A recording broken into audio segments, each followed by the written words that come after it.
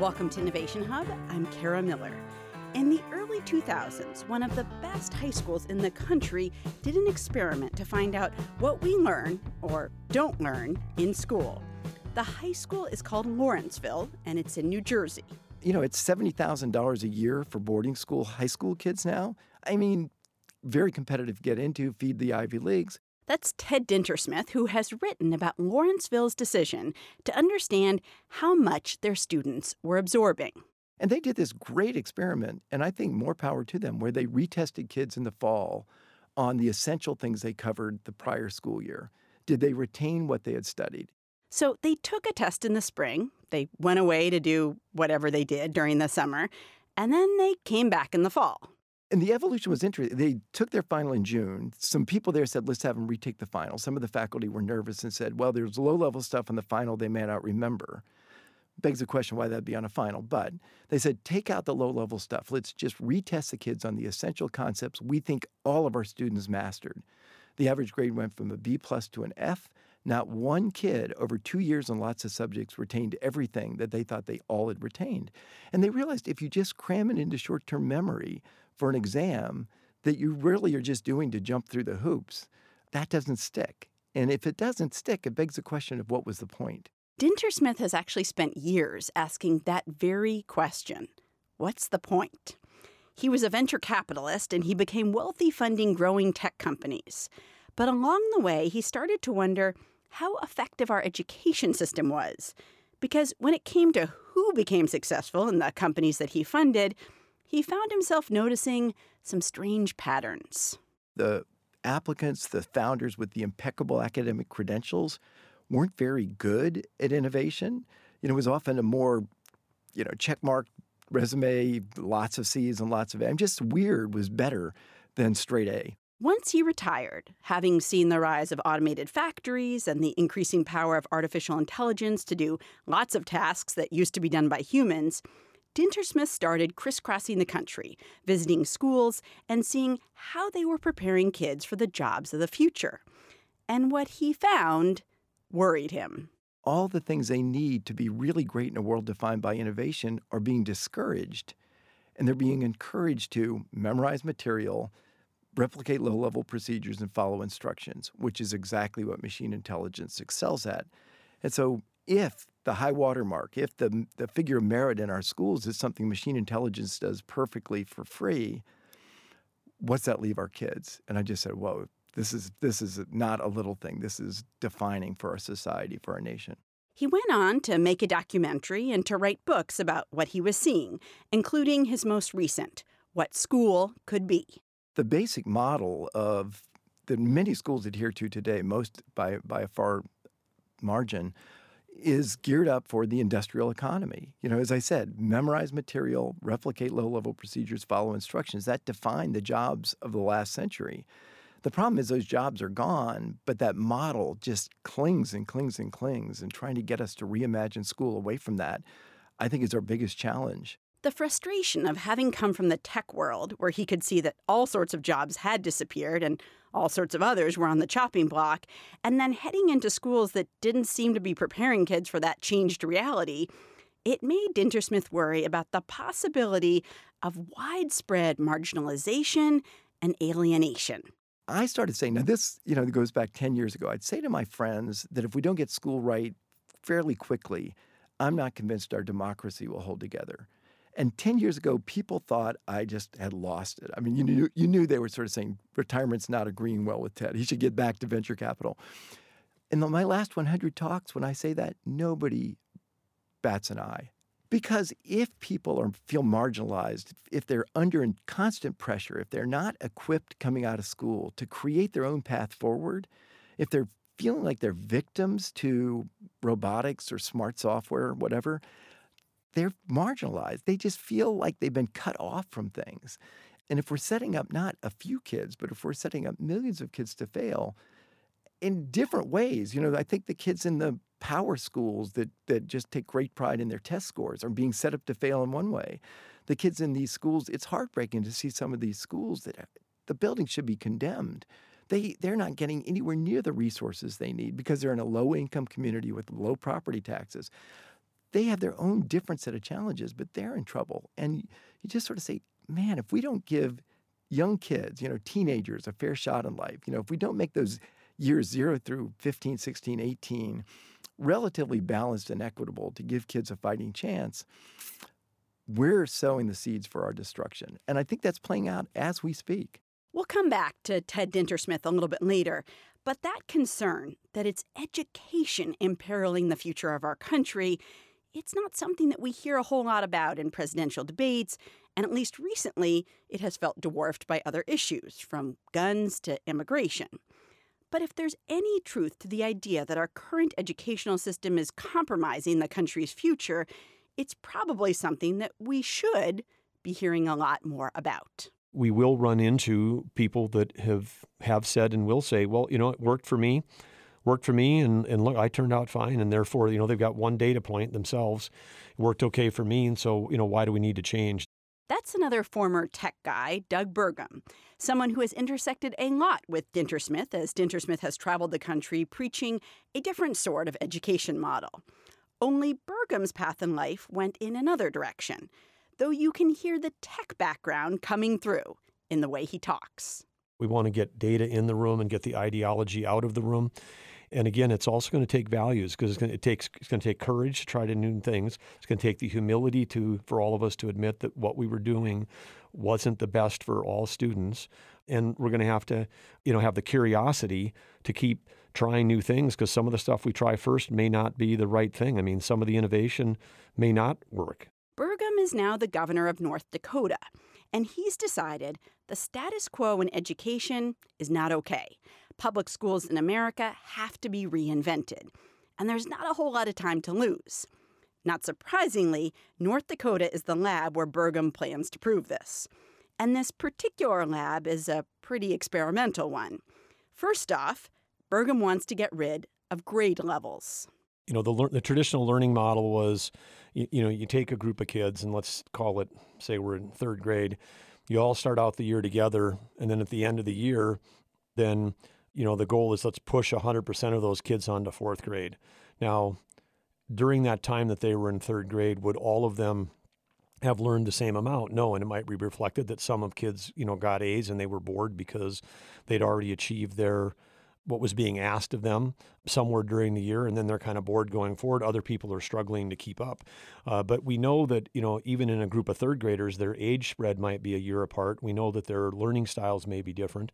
And so if we're trying to, teach to like a batch processing, like a 1960s mainframe, if you're trying to do that, you're not going to get the results versus if you have the ability to do personalized learning, where each student is a learner, and that learner is going to learn differently in a different rates and different pace. And if you said, okay, we're going to actually say these are the skills they need to have by sixth grade, these are the proficiencies they have to demonstrate, these are the masteries they have to have.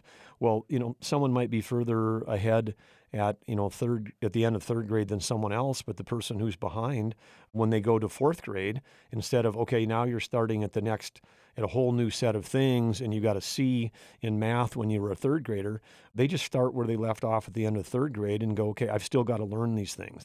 Because in these classrooms where this is working, sometimes the teacher now is freed up from trying to stand in front and teach the whole batch. Mm-hmm. They have an opportunity to work individually. They get more time. If there's transparency in the classroom about the students that are more advanced, they can actually be resources to help kids that are further behind. Kids will go to other students for help. And of course, that's one way they reinforce their learning, is by sharing and teaching with others. And we have to have the humility to say that what we've been doing doesn't work for everyone. It works for some, doesn't work for everyone, and it's time to rethink that. If we really care about students and learning, we've got to let go of the patterns and approaches that all of us might say, well, it worked for me. Right. Why change? I mean, and that's a really radical departure that you're describing, where a teacher does not stand up in front of a class and say, okay, folks, today we're going to start learning long division. You have individual kids. I mean, it's almost like a Montessori approach, right? You have individual kids sort of at different levels of reading and math. They're all sitting in the same room. Nobody's lecturing to them. You talk about, in some ways, grades, like the notion that you're in third grade or fourth grade or fifth grade. that kind of falls away, because if you're in the same class with somebody but you're in different places, what does it really mean to be in fifth grade, right? Yeah, no, exactly, because it would be more about, have you achieved the levels of proficiency in the coursework that you're set out to achieve and where you are at that level. And again, everybody is a learner, and learners learn at different paces and different approaches. And we just, and we start with that basis of acceptance. That alone is going to change it. And then, of course, we know that one of the challenges when we talk to teachers around the state today, they say, wow, we're dealing with so many behavioral health issues in the classroom. We don't really have time to teach. That's one of the things we hear. Well, and, schools that have gone around the country, some of the leading schools that have approached this model are seeing a big drop-off on referrals. Referrals would be the word for, hey, you're not behaving, I'm sending you to the principal's office.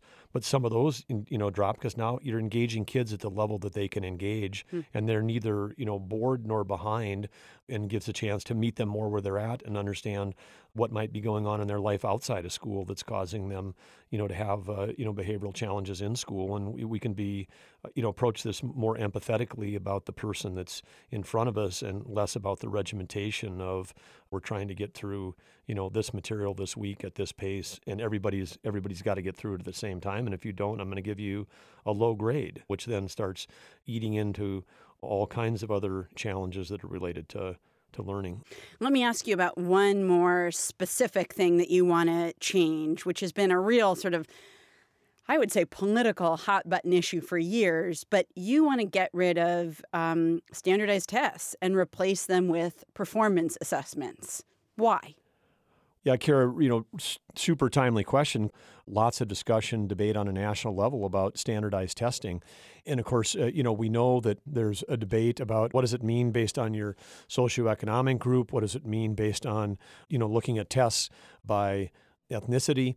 The results, change and vary widely. So then people, how do they adjust for this? And I think, again, it's going to be very challenging, because one of the key uses for standardized testing has been college admissions. And so this puts a ton of pressure on colleges to, figure out a way to try to assess who's going to be successful in a collegiate sense if they don't have the standardized testing to kind of stack rank people. But there's a lot of unfairness that's built into that system. And so this is a big lift. It's a big challenge. It's going to take not, days or weeks or months. I mean, this is going to take years. Can you remember a story from like a student or a teacher or something that's been told to you that stuck with you, either in terms of laying out what the problems are with the current system or how these changes are affecting them? Yeah, no, I mean, I've got one that sticks very clearly, which was we were meeting with a teacher who had spent 11 years of her career teaching under the old model, where I'm going to push kids in elementary math. I'm going to push kids from second grade to third grade or third grade to fourth grade. And I'm going to give them a grade, A, B, C, D, move them on up. I'll get a new batch of kids next year. When they transformed into this personalized learning, now she was teaching math across second through sixth grade. And she was in tears when she was talking to our task force. She said, I remember, I've been here 11 years. I remember giving kids C's and D's and thinking they're never going to, make it in life because they can't understand this math. And I saw what happened to them in high school. Some of them dropped out. Some of them had, self-esteem issues. Some of them never took any more advanced math. She goes, now I've had a chance to see kids that were struggling in second grade. And now I, still have them in fifth grade, and they have learned all the material. They've learned it all. They've caught up. And she was just said, there's no going back. They'd spend an enormous amount of work on their own time over the summer trying to develop, all the stages of the proficiency for this curriculum. But it's inspiring to see that the teachers were saying, we have to learn ourselves. I mean, we're the teachers, but we have to become learners because we have to learn new approaches. And when you see people that have that kind of passion, the impact it can have on children, then this is a fight that you have to keep on fighting for. Governor Doug Burgum of North Dakota, thank you so much for your time. Kara, thank you, and thanks for your focus on education. Appreciate it.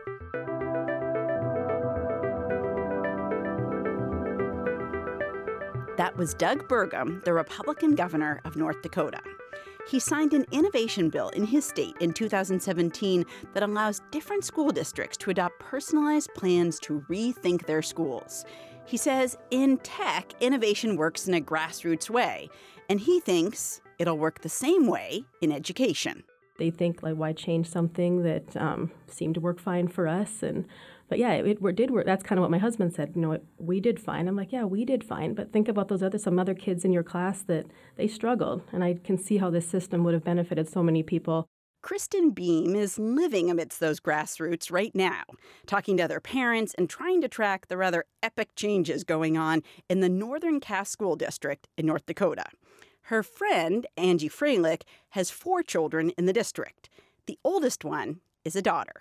Her science teacher was very big into, he was kind of on the upper end of the spectrum with the personalized learning and kind of a leader in that area. And just being able to backfill some areas that she maybe wasn't understanding allowed her huge growth the second half of the year under the system. So I think it was really encouraging for her, for me as a parent. And on the other end, my other 3 children seem more excited about school. They're able, some of them are really eager to keep working and, keep clipping along, I guess you could say. At Northern Cass, it's year 3 of implementing a new way of thinking about school. Next year, according to Superintendent Corey Steiner, percentage marks on tests are going to be eliminated. Nobody's going to be getting an 85 or a 90% anymore. And grade levels, too, will be gone. Though you might ask, as I asked Steiner, does that mean that people are going to send their kids to school and just not know if they're in 3rd grade or 5th grade? So we'll identify a social level for kids, which is their same age as their peers. So they're still in PE, they're still in choir, and the first couple of years will be in science and social studies with same age peers. But when you ask, are they in 3rd grade, are they in 5th grade, are they in 2nd grade, I think the answer is yes. And that's okay. If a kid's capable of doing math at a couple of years above where his peers are, they should be doing math at that level. If they read and struggle in that a little bit, it should be okay for them to go a little bit slower. So a lot of it is just getting past this idea that grade levels really truly mean something, when in all reality, they're based on just how old a child is. And I'll ask you the same thing kind of about grades. Most people think like, gee, if my kids are getting above, let's pretend it's an 80, or they're getting a B, I feel good about that. If they're getting A's and B's, that's good. If they're getting below that, I know they're not doing so well and I have to push them to work harder. But if they're not getting anything, if they're not getting any grade at all, how do parents think about that? How do they have any metric to know whether their kids know what they're doing in school, maybe, or need extra help, or don't, or what? Yeah, it's a great question, and it's certainly been one throughout this year as we've had a parent task force that question has come up repeatedly. And I try to make sure people understand that it's a little bit of a misconception that they don't have grades, they don't have anything. They do. They do have grades. They have a reporting system. It's just not based on what we've traditionally looked at as a 90, 80, 70, 60%. And again, I would challenge anyone to show me if a 92% in our school looks the same as a 92% in another school. And being in this gig for about 20 years, I can tell you very often they don't. And so for us, the most important thing was to be able to show exactly where a learner is at. So parents will actually know where they're at in real time. We have a learning management system where in the past it's been, hey, did you bring your worksheet home? Let me see how you did on your worksheet. And, if you're like my kids and the backpack isn't real clean, it might be a miracle to find those things. But what we have now is a learning management system where your parents will be able to go on there and actually look and see work in real time to be able to tell how their learners are doing. Does that mean if I'm a parent, I look online and I see that this child has mastered the quadratic equation, they know, they understand exponents, that kind of thing? Absolutely. They'll see exactly what the standard is. It'll state it in technical terms, but then also what we put down is like parent-friendly and learner-friendly terms, and they'll be able to know exactly what skills their child is able to do according to that standard. So when this totally different way of doing things was first presented to you, why did you think it was appealing? Why didn't you say, I run a school, it's great already, we don't need anything? Yeah, and you heard it. And I'll tell you, I think the F word that's the most dangerous one in the English language is find. And you hear it, and I hear it from everyone. Well, it was fine for me. But there's nowhere in our lives. And I honestly challenge you to think of something in your life that you'd be okay with fine. If you pull out your phone, there used to be a phone cord attached to it and a rotary dial system. And no one would go back to that. We have all these things in our life where we've shown people we won't go back to that. But yet we sit in a system that's got 150 years of tradition where desks are really important, and it just doesn't make sense. And we know we're losing kids. We know that we were losing kids, and we looked at it as a moral imperative to start doing something about that. We also had kids on our high end that were so bored. They'd walk into our school and they could not handle it because it was just such an archaic look. And we have great teachers, and anybody will tell you that our teachers are second to none, but the system is broke. And I believe that so wholeheartedly. Is there a student that you can think of, or multiple students, who kind of, exemplifies the effect of running a school in this very different sort of way?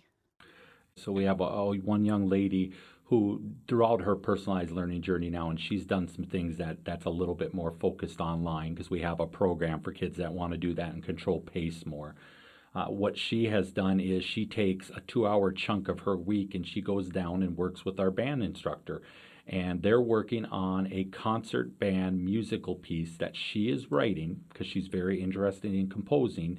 And her ultimate exit project, her capstone project at Northern Cass, is for them to play that concert band piece at her last concert. In a traditional system, she needs to be in class for 50 minutes a period, all day long, all week long. She's actually got a chance to explore a passion and dig extremely deep into that passion. She will tell you that she hated coming to school every single day until this. Like, now she finally feels that people have validated who she is and respect who she is. Corey Steiner is the superintendent of Northern Cass School District, which is about 45 minutes north of Fargo. From PRX and WGBH Radio, I'm Kara Miller, and this is Innovation Hub. We'll be right back.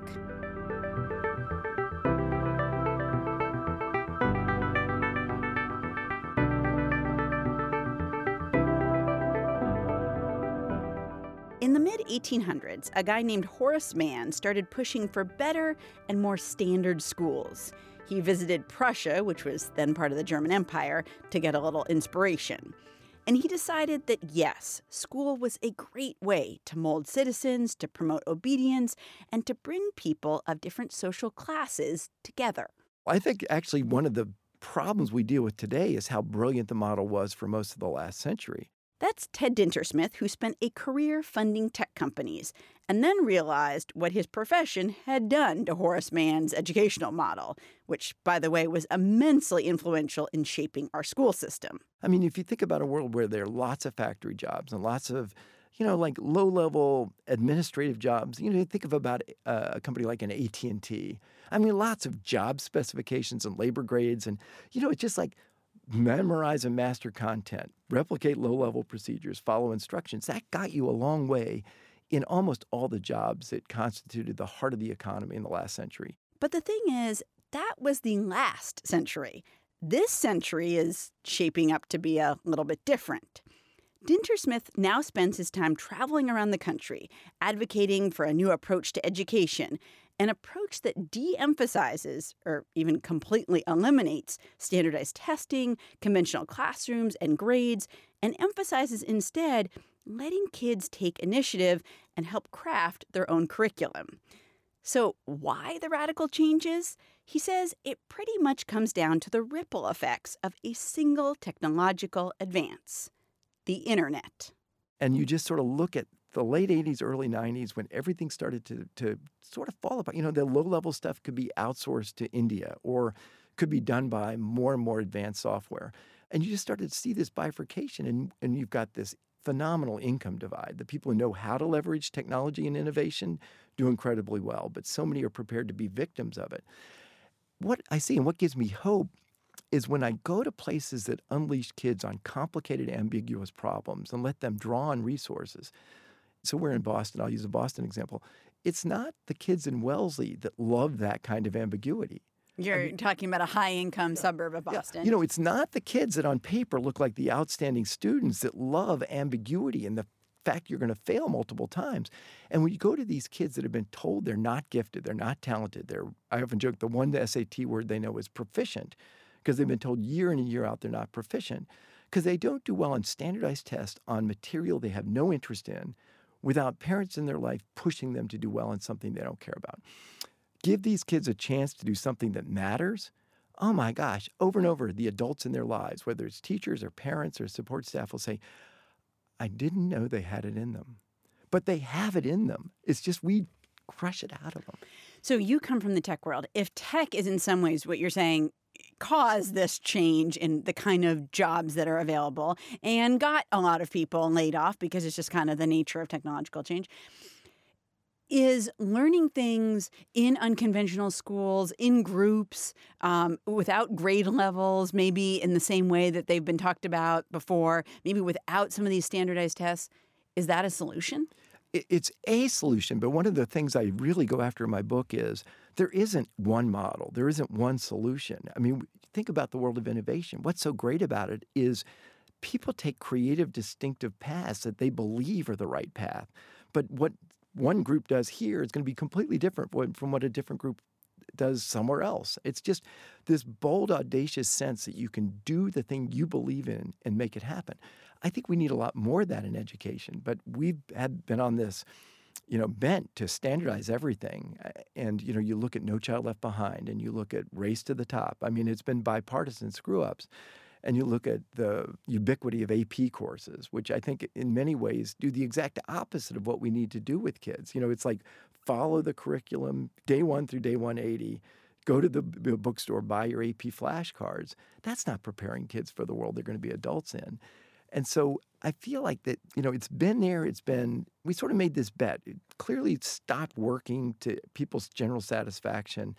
In the 1980s, 90s, we sort of had to decide, do we double down on the old model or reimagine? And I think we just said we're going to double down. We're going to be more intense, ramp up the stakes on an obsolete model, and expect that to be a great path forward. And it's failed. How do you then assess standards? How do you know that kids are learning anything? Maybe they're interested in something, but what if the thing that they're interested in is comic book characters and they learn nothing but that? Not that that's not a good thing to know about, but it may not give you the breadth you need to apply to jobs someday. Yeah. It gets back to what matters. And so if you say what matters is a kid temporarily memorizing what Century Chaucer wrote in, if that's what matters, then you need some fact-based test for that. I'd argue that the kids that temporarily memorize it have forgotten it sooner than they get out the door. If what matters is communication skills, then if you had to get a kid writing on things they care about, reading, actually with great passion because it's on something they're interested in, you can then look at, as New Hampshire does, these authentic samples of writing and see if a school says this 10th grader is writing at an adequate level or proficient level or excellent level, and you're able to look at a handful of their writing samples, you have a pretty good sense of whether they can write well or not. I mean, back to my days in venture capital, I quickly decided I didn't care where somebody went to school and never ask about grades or SATs. I would ask for 3 writing samples. I would just say, send me 3 writing samples that tell me what I should know about you. Turns out you can learn so much when somebody selects what they want you to look at, and it's what they believe is their best work. So I think if we look at real examples, and a lot of the schools that are making great strides have a big emphasis on these public exhibitions of learning, show the world what you've learned. And it could be a science. Where do kids really learn science? Is it the Intel Science Fair competition or is it AP Physics? I think kids learn a lot more science in a science fair setting than they do in an AP course. But you still need, even if you're really motivated to write about rap or, the history of Mexico or whatever it is, you still need somebody to come in and correct your writing. And it seems to me that wealthy school, or if you're really interested in doing a science fair, you're still going to need somebody who knows some physics to come in and be like, well, let me give you a little help on this. Like, it's hard to just learn physics or calculus from all by yourself, right? From nothing. It still seems to me that the places that are doing well now, that have a lot of money, that have motivated parents, no matter how you change the school, people are good at adjusting. And it seems like poorer schools would still be at a terrible disadvantage because are they going to get the teachers that, are really great at writing, if they don't pay the high salaries? It just seems like it's hard to break out, given the way that we fund schools, of the situation we're in now. Yeah. So I often talk about the achievement gap, and which has been our obsession in education for 20 years or more.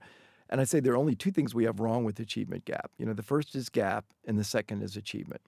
So the gap that matters is how much money we spend on schools, and that's an uncomfortable discussion, and you can go to places. I write about in Mississippi where one school in a suburb of Jackson was the plushest school campus I can imagine, and 12 miles away was a school in inner city Jackson that should be condemned. And if we don't get at that, we're leaving so many kids vulnerable, and it's sort of shame on us as a society. So I think it's an important problem to step up to. The second, though, is achievement. And if the measure of success in schools is irrelevant material kids don't care about, and when they ask, am I ever going to use it, the honest answer is you're not.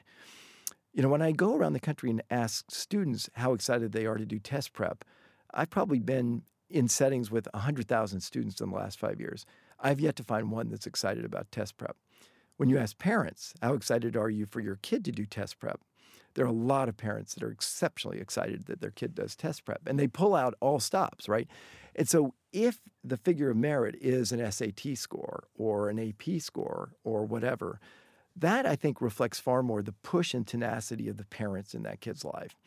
And that's not to say it's strictly the rich parents, but by and large, the rich parents have more discretionary income. They hired the nanny that teaches a kid Mandarin when they're 3 years old. I mean, a bunch of different things that make an already tilted playing field even more tilted. What's interesting is when I talk to large groups of adults, I'll say, think back during the period of time you were in school. What experiences stand out as making you the person you are today? What really shaped you as a person? It's almost never a class. It's often an after-school activity, a sports team. It's often an adult, sometimes a teacher, sometimes a support staff that gave me a conviction that I was worth something, I could do something, gave me a sense of belief in myself. And it's often a teacher who's such a subject matter expert, they just get the kid excited about that. I just loved art because of that teacher. But it's those types of things and sort of focusing on what works, what makes a difference, what changes lives, and highlighting that, drawing it out, letting it be celebrated, and then trying to do more of it. That's what we say, build on strengths. So where is this all heading? I mean, Governor Burgum of North Dakota is really trying to do some very outside-the-box things, though North Dakota is a small state with a relatively small population and small schools. So maybe we can imagine individualized learning better in a school that has 12 kids per class than 32 kids per class. Where do you think this all heads? I mean, and not necessarily where you want it to head, but you visited a lot of places. What's really happening? Where are things going to be in 10 or 20 years? Are they going to be pretty much where they are now? Yeah. We don't have infinite time. I mean, if you follow your series, there's a remarkable amount of progress in artificial intelligence and agile robotics. And so as those advance, more and more people that are only able to do routine things are in a heap of trouble. So this isn't something where we can just say, oh, we might get to it in 2 decades, but, it's not urgent. It is urgent. Where I get excited, I love the phrase, change happens slowly right up until it happens quickly. As I travel, I find passionate change agents at every school and every community. And what I find is this whole thing of, and whether it's around some of the stuff I'm doing or different approaches, there are a lot of people doing great work, but this whole idea of giving students more voice in their learning and aligning the learning more with the real world, people get the fact that that's not just a trend, that really is the only way we've ever really learned. But these kids will do amazing things. But if we keep putting them through a meat grinder and telling them the vast majority you're not proficient and holding out as the high watermark something machine intelligence does perfectly, instantly, for free, what happens? What happens when you have a country with millions and millions of adrift adults who can't struggle to put money on and they're not saving anything, struggle to just put food on the table and a roof over their head, that are just let down by a system. And what do? They do throw hand grenades at the ballot box or worse. And if we don't get this right, and that's why I do this. That's why I travel all the time. That's why I do my best to help and get these proof points that show what the possibilities are if we get this right. But it's stark. I mean, it's not that it's not our NAEP score is going to go up 0.7% or drop 0.4%, and that's a big deal. This is not that. This is millions of lives that hang in the balance if we get school right. And if we don't, it's our fault. 10-year-olds can't tell us what we should be doing with them in school. We adults know. And I think it's incumbent on all of us to sort of say, where do we learn at our best? What prepares kids for a world where careers come and go, where anything you think you're going to do could be quite different in 5 to 10 years, where artificial intelligence and agile robotics do more and more of the routine. And then ask yourself, why do we do school the way we do it? And when you really step back and dive into that, I think you'll reach the same conclusion I did, which is it's not just wasting their time, it's impairing their futures.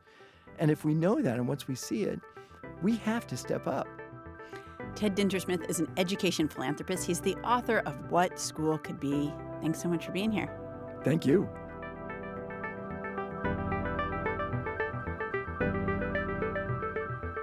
You can learn more about all of our guests, from the governor of North Dakota, Doug Burgum, and how he's aiming to change schools in that state, to Ted Dintersmith and the sorts of changes that he's advocated.